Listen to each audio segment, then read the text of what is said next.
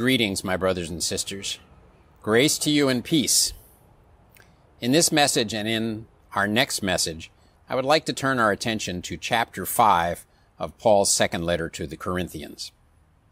I've chosen this passage for three reasons. First of all, 2 Corinthians is a letter that tends to receive little attention compared to the other letters of Paul, and I think that that's unfortunate. Secondly, 2 Corinthians chapter 5 is of particular interest to me because I'm currently writing a book on the intermediate state, the time between death and resurrection. And what Paul has to say in the first part of this chapter has some bearing on that topic. Third, and perhaps most importantly, the second part of 2 Corinthians chapter 5 answers some especially important questions regarding the gospel, questions that you may have asked yourself. For these reasons and more, I believe that our time in 2 Corinthians chapter 5 will be well spent. Although we call 2 Corinthians Paul's second letter to the believers at Corinth, in reality it's probably actually his fourth. It seems that after Paul had founded the church in Corinth during his second missionary journey, probably in AD 51 and 52, he returned to his home church at Antioch. He then set out on his third missionary journey in AD 53. During that journey, Paul spent more than 2 years at Ephesus. While he was there, he wrote what was actually his first letter to the Corinthians, a letter that we do not have in our Bibles and to which he refers in 1 Corinthians chapter 5, verse 9. Sometime later, while he was still at Ephesus, he wrote the letter that we call 1 Corinthians to answer some questions from the converts at Corinth and to deal with problems involving factions, immorality, lawsuits, marriage, and idolatry. Paul then made a quick visit to Corinth. Apparently things did not go well during that visit. He then wrote a third letter, one which we also do not have. Paul refers to that letter in 2 Corinthians chapter 7, verse 8, when he says, "For even if I made you sorry with my letter, I do not regret it." Paul apparently received a reply to that letter from the Corinthians, and because he was not yet free to travel, he sent Titus to Corinth. Titus then returned to Paul, bringing a report of what was happening in Corinth. It was then that Paul finally wrote his fourth letter, the letter that we call 2 Corinthians, the letter that we will be considering in this message and in the next. If you find that sequence of events difficult to follow, don't feel bad. I had to review my own notes to reconstruct it in my memory. The important thing for us to keep in mind with regard to Paul's history with the Corinthians is that they had a difficult relationship. It began when Paul planted the church at Corinth. He loved the Corinthians like a father, and to a large extent they loved him back. However, after he founded the church and departed, some unnamed Jewish teachers came to Corinth. It's not entirely clear whether they were true followers of the Lord Jesus Christ or simply troublemakers. What is clear is that they claimed to be apostles of Jesus Christ, and they did everything that they could to undermine Paul's reputation among the Corinthians. One of Paul's purposes in writing 2 Corinthians was to defend his apostleship against these attacks. Another was to provide additional theological teaching. We will see both of these purposes at work in our study of 2 Corinthians chapter 5. Listen now as I read our text, 2 Corinthians chapter 5, verses 1 to 11. "For we know that if our earthly house, this tent, is destroyed, we have a building from God, a house not made with hands, eternal in the heavens. For in this we groan, earnestly desiring to be clothed with our habitation which is from heaven, if indeed, having been clothed, we shall not be found naked. For we who are in this tent groan, being burdened, not because we want to be unclothed, but further clothed, so that mortality may be swallowed up by life. Now he who has prepared us for this very thing is God, who also has given us the Spirit as a guarantee. So we are always confident, knowing that while we are at home in the body, we are absent from the Lord. For we walk by faith, not by sight. We are confident, yes, well pleased, rather to be absent from the body and to be present with the Lord. Therefore we make it our aim, whether present or absent, to be well pleasing to Him. For we must all appear before the judgment seat of Christ, that each one may receive the things done in the body, according to what he has done, whether good or bad. Knowing therefore the terror of the Lord, we persuade men. But we are well known to God, and I also trust are well known in your consciences. In these 11 verses, Paul treats two main topics. The first is death and resurrection. The second is the judgment seat of Christ. As we will see, the two topics are closely linked. In order to fully understand Paul's discussion of death and resurrection, we need to back up a bit into the prior context in chapter 4. Here Paul addresses the issue of his own frailty and that of his assistant Timothy. A frailty that at first glance might appear to make them unsuitable for the work to which God had called them. Yet Paul points out that God has a definite purpose in the very frailty of the people whom he uses. Paul states that purpose clearly in verse 7 of chapter 4. But we have this treasure in earthen vessels, that the excellence of the power may be of God and not of us.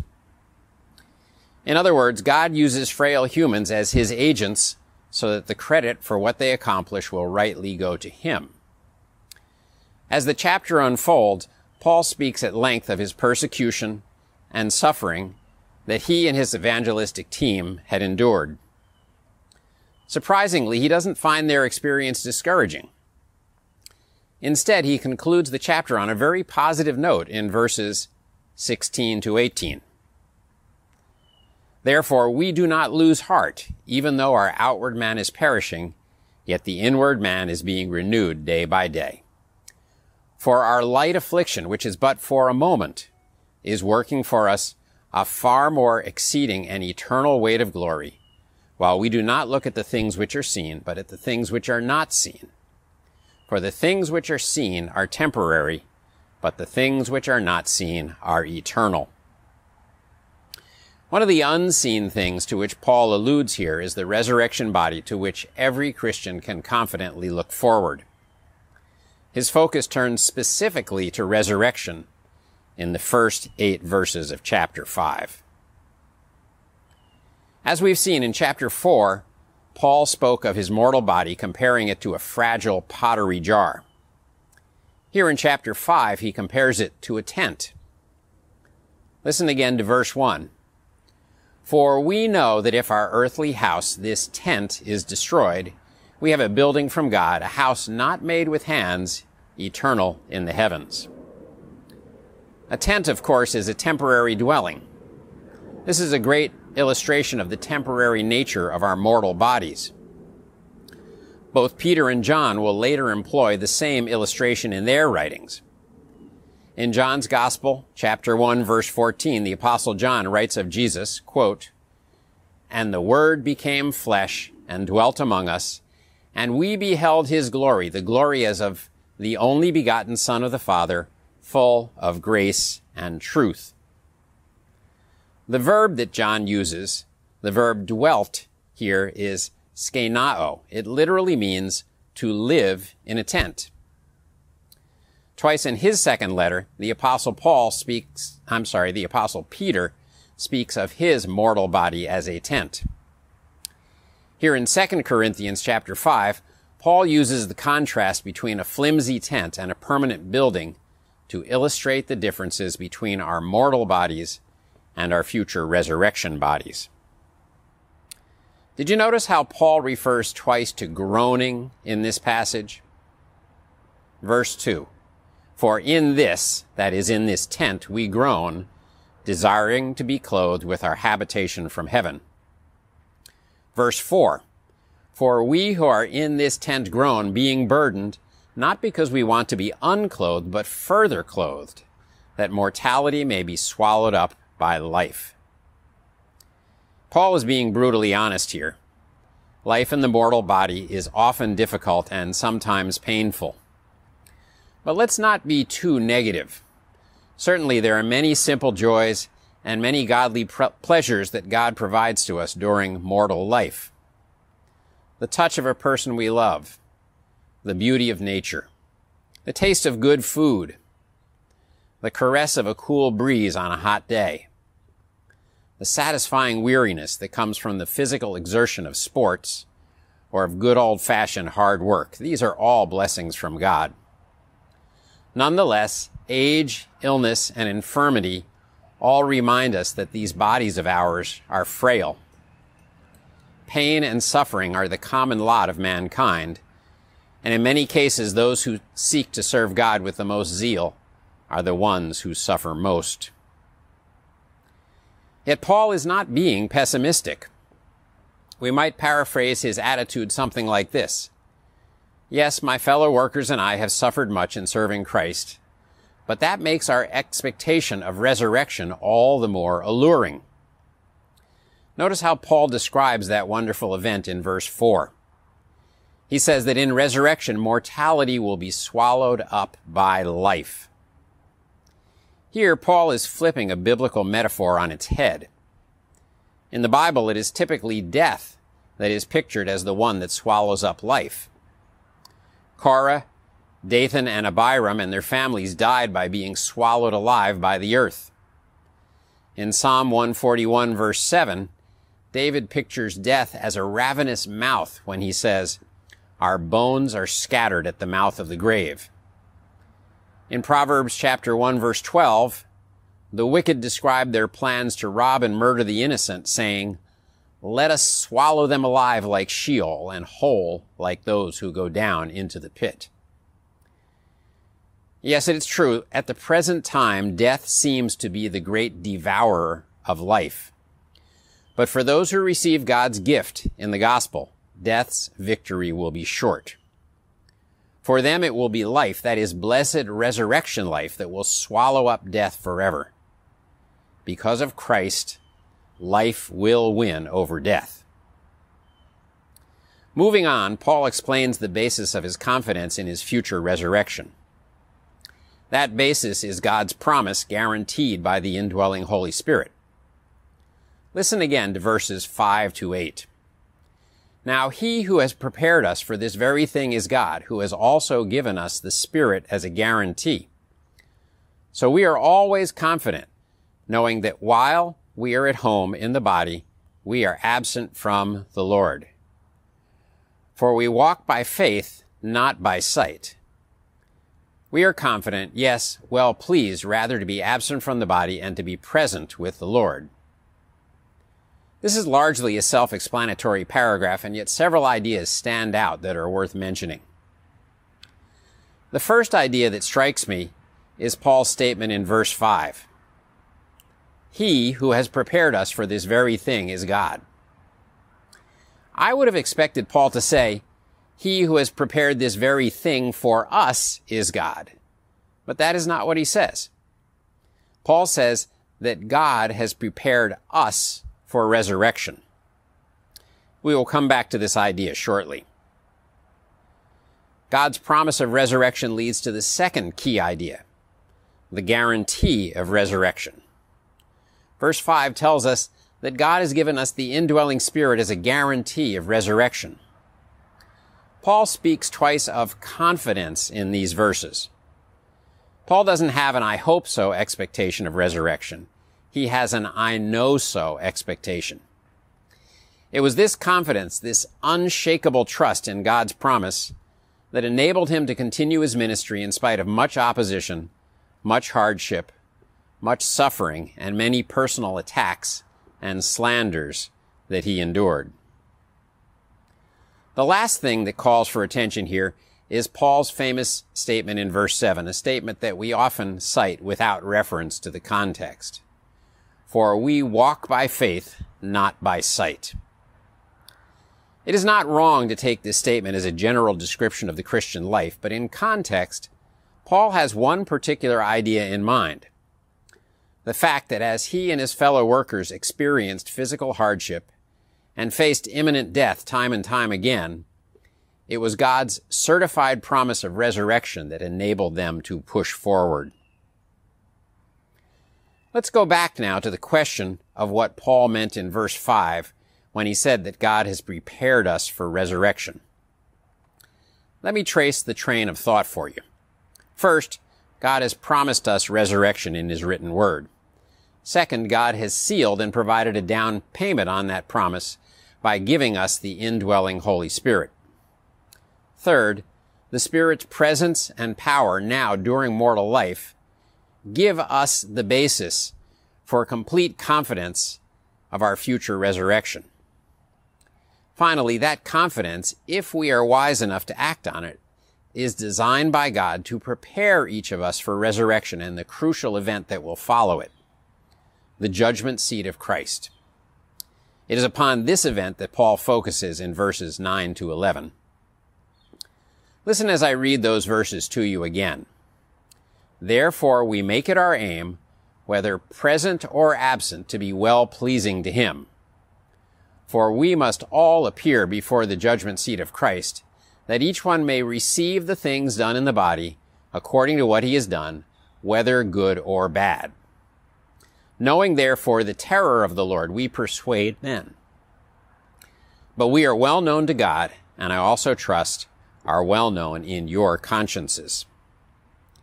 Here Paul is reminding us of a future evaluation that every believer will face, the judgment seat of Christ, also known by the Greek term bema.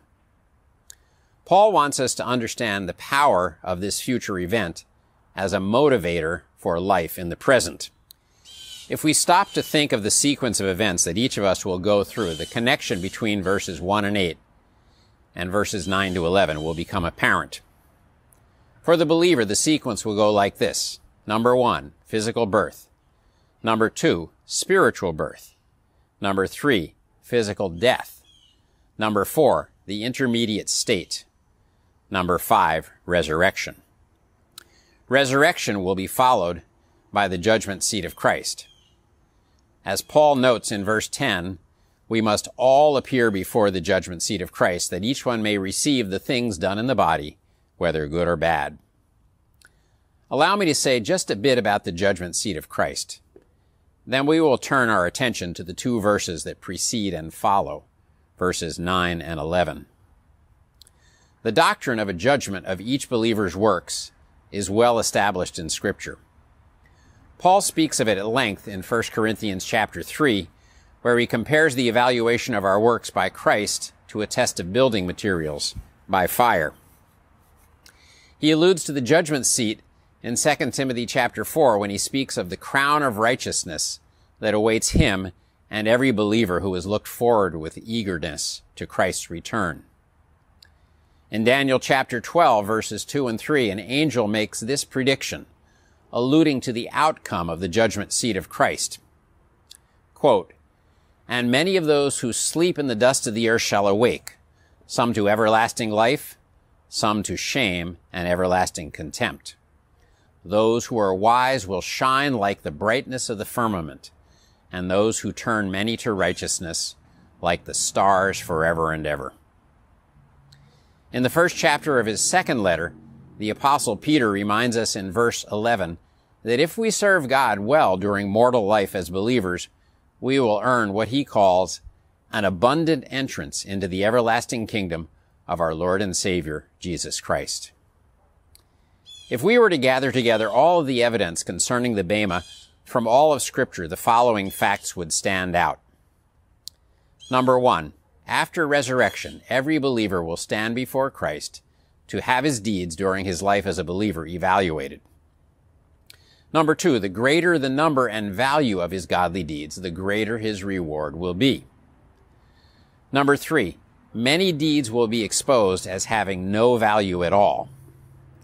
Number 4, no matter how large or how small the individual believer's reward may be, each and every believer will be approved for eternal life, because salvation is a gift from God that depends upon faith alone, in Christ alone, apart from works. With that overview of the facts of the Bema behind us, let's turn our attention to how Paul sandwiches the fact of the Bema between verses 9 and 11. These verses are, if you will, the carrot and the stick.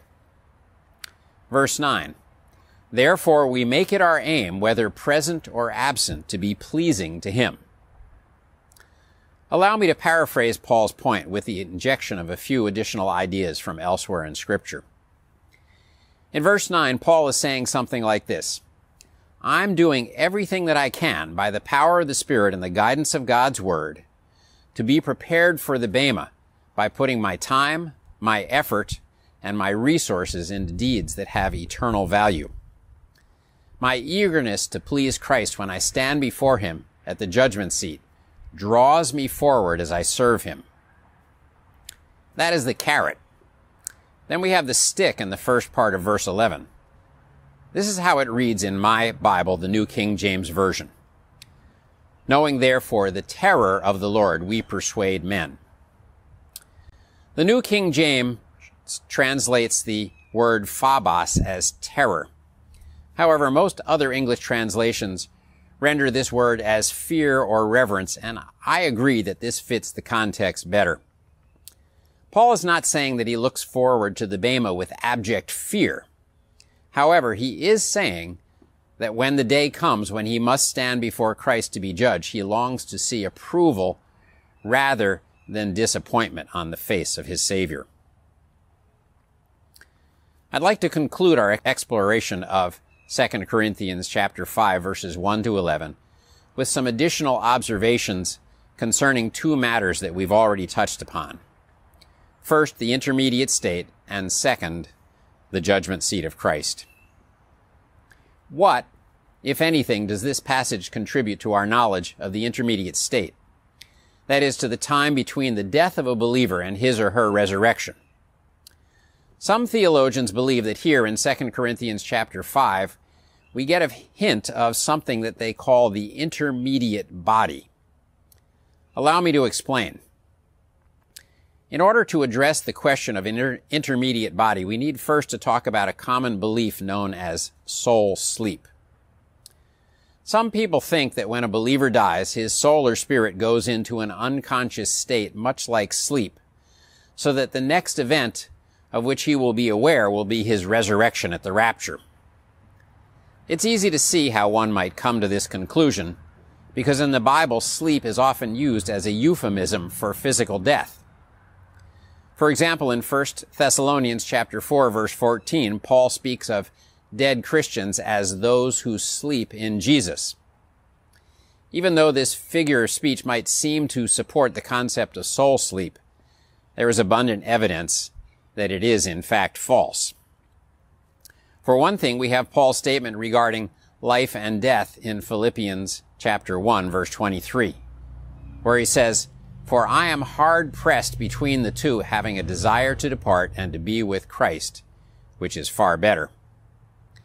Here Paul gives the distinct impression that at death he will go into the presence of Christ and that he will be awake and aware and able to enjoy Christ's presence. Perhaps the strongest proof against soul sleep is found in Revelation chapters 6 and 7. In Revelation 6, verses 9 to 11, we find the soul of tribulation martyrs in heaven crying out for justice.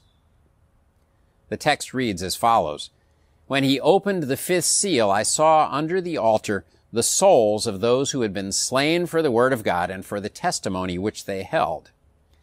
And they cried with a loud voice, saying, How long, O Lord, holy and true, until you judge and avenge our blood on those who dwell on the earth? Then a white robe was given to each of them, and it was said to them that they should rest a little while longer until both the number of their fellow servants and their brethren, who would be killed as they were, was completed." By the way, I've always found that response to be darkly humorous.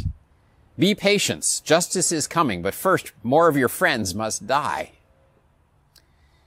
In Revelation chapter 7, verses 9 and 10, we again see dead believers in heaven worshiping Christ. "After these things I looked, and behold, a great multitude which no one could number, of all nations, tribes, peoples, and tongues, standing before the throne and before the Lamb, clothed with white robes, with palm branches in their hands, and crying out with a loud voice, saying, "Salvation belongs to our God who sits on the throne and to the Lamb." Since in both of these passages we are seeing the immortal souls of dead believers who have not yet been resurrected, and since they are awake and interacting with God and with each other, it's clear that the doctrine of soul sleep cannot be true. Similarly, the story of the rich man and Lazarus in Luke 16 makes it clear that the unsaved dead are awake and conscious of the passage of time between death and their future resurrection. That is, in the period that we call the intermediate state.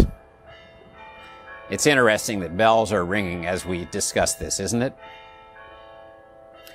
However, the very evidence that disproves soul sleep raises an interesting question.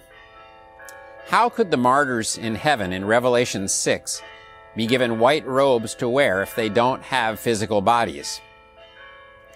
How can dead believers in Revelation chapter 7 sing or wave palm branches in heaven without physical bodies? How can the dead rich man in Luke 16 feel the heat of the flames of Hades without a physical body? If between death and resurrection the immortal souls and spirits of the dead are disembodied, how can they do these things?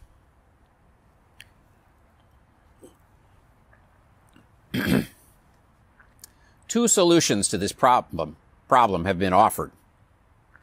One is simply to say that during the intermediate state, while people don't have physical bodies, their immaterial souls or human spirits nonetheless have a sense of having a human shape and human sensations, perhaps something like what we ourselves experience during a vivid dream. The other solution is the idea of what some theologians have called the intermediate or temporary body. This is where 2 Corinthians chapter 5 comes in. Listen again to verse 4. "For we who are in this tent groan, being burdened, not because we want to be unclothed, but further clothed, that mortality may be swallowed up by life." Taken out of context, it might appear that Paul is saying that when we give up our mortal bodies, we immediately receive another body. Yet this cannot be the final resurrection body because we won't receive that body until the rapture. In other words, there must be some kind of temporary or intermediate body. Some theologians find this argument convincing, but personally I don't.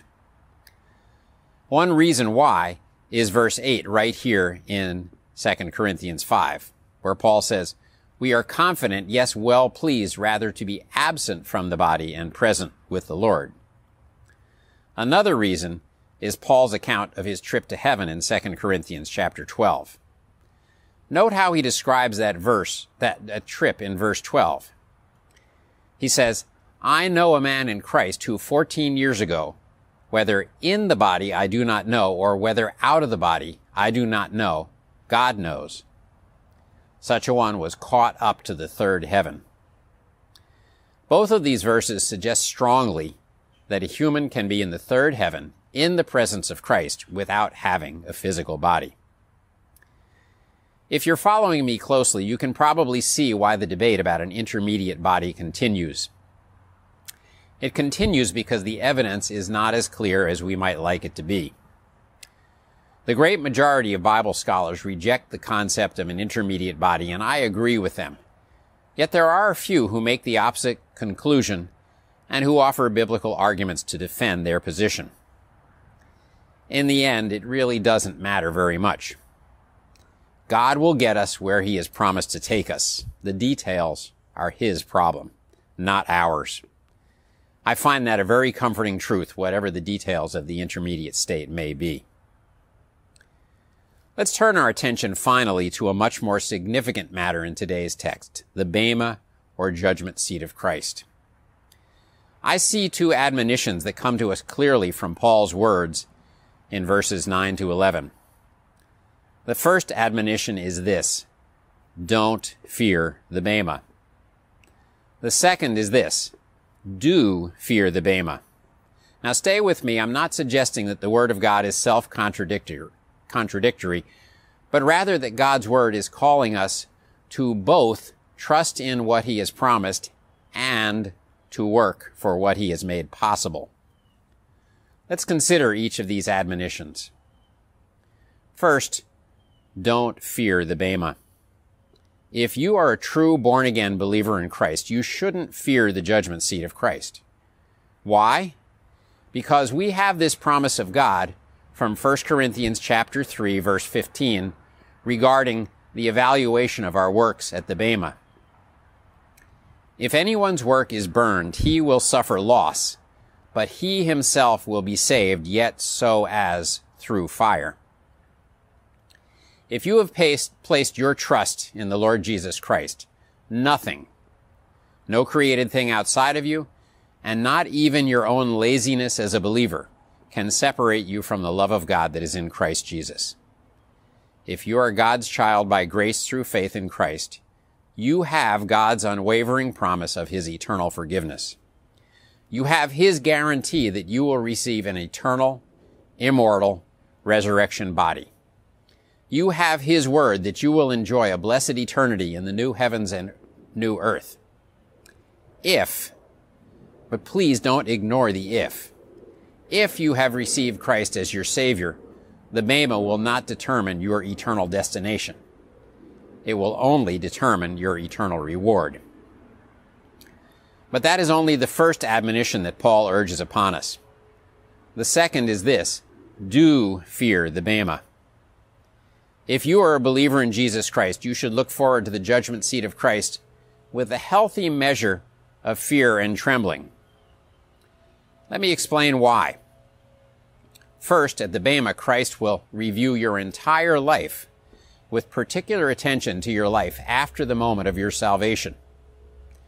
Nothing that you have done in public or in private will escape His scrutiny. If I read Scripture correctly, when I stand before Christ at the bema, everything will be examined.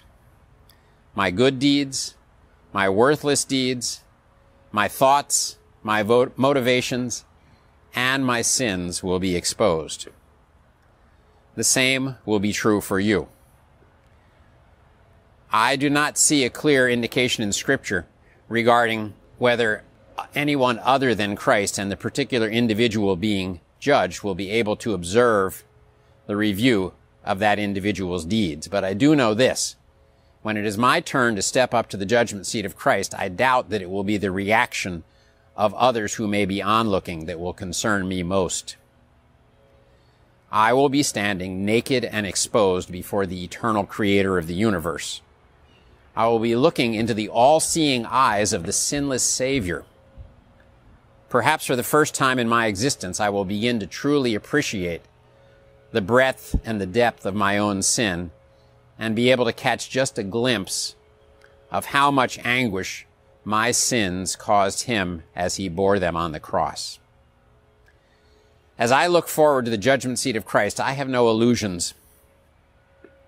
I already have more than enough wasted time, foolish words, lost opportunities, and shameworthy sins on my record.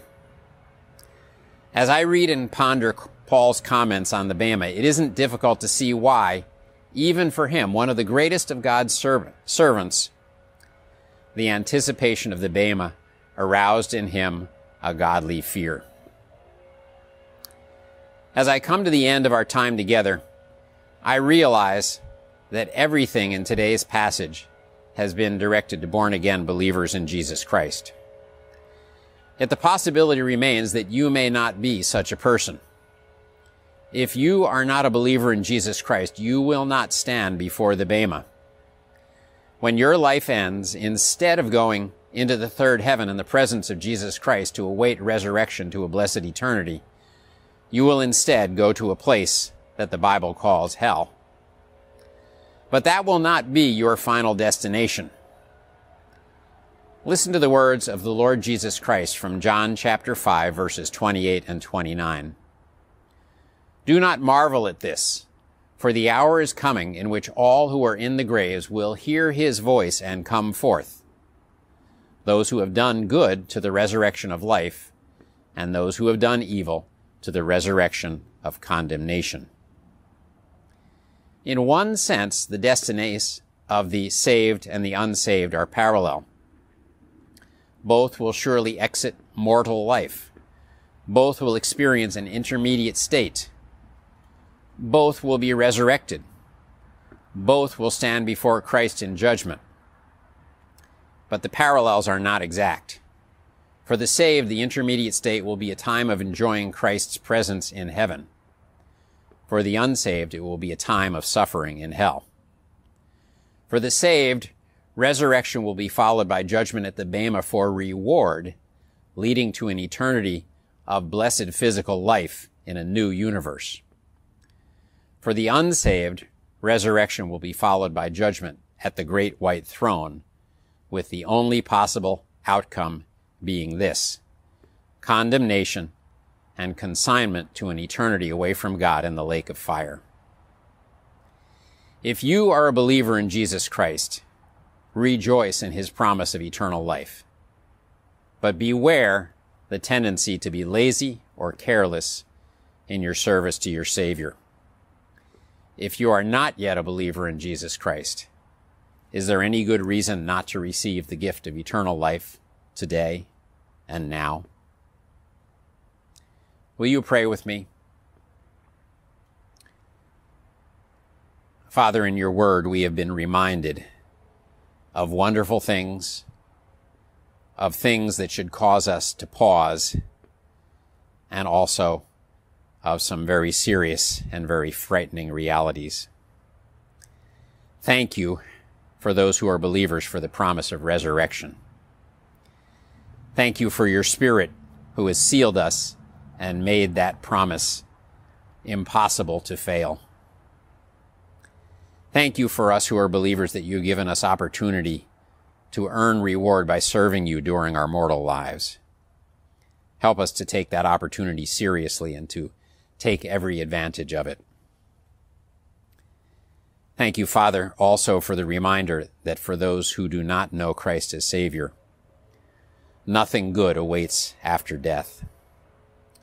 Father, if there is any such person listening to my voice now, I ask that you would enable that person to look honestly at himself or herself, and then to say, Lord Jesus, I know that I'm a sinner. I know that I deserve condemnation. But I also know that you died on the cross to pay for my sins, that you were buried and that you rose from the dead. Right now, I confess my sins to you, and I ask you to give me the gift of eternal life on the basis of what you have done. Father, receive me as your child. Give me the gift of eternal life, as you have promised. Thank you for your promise. I rest in it now, in the name of Jesus Christ. Amen.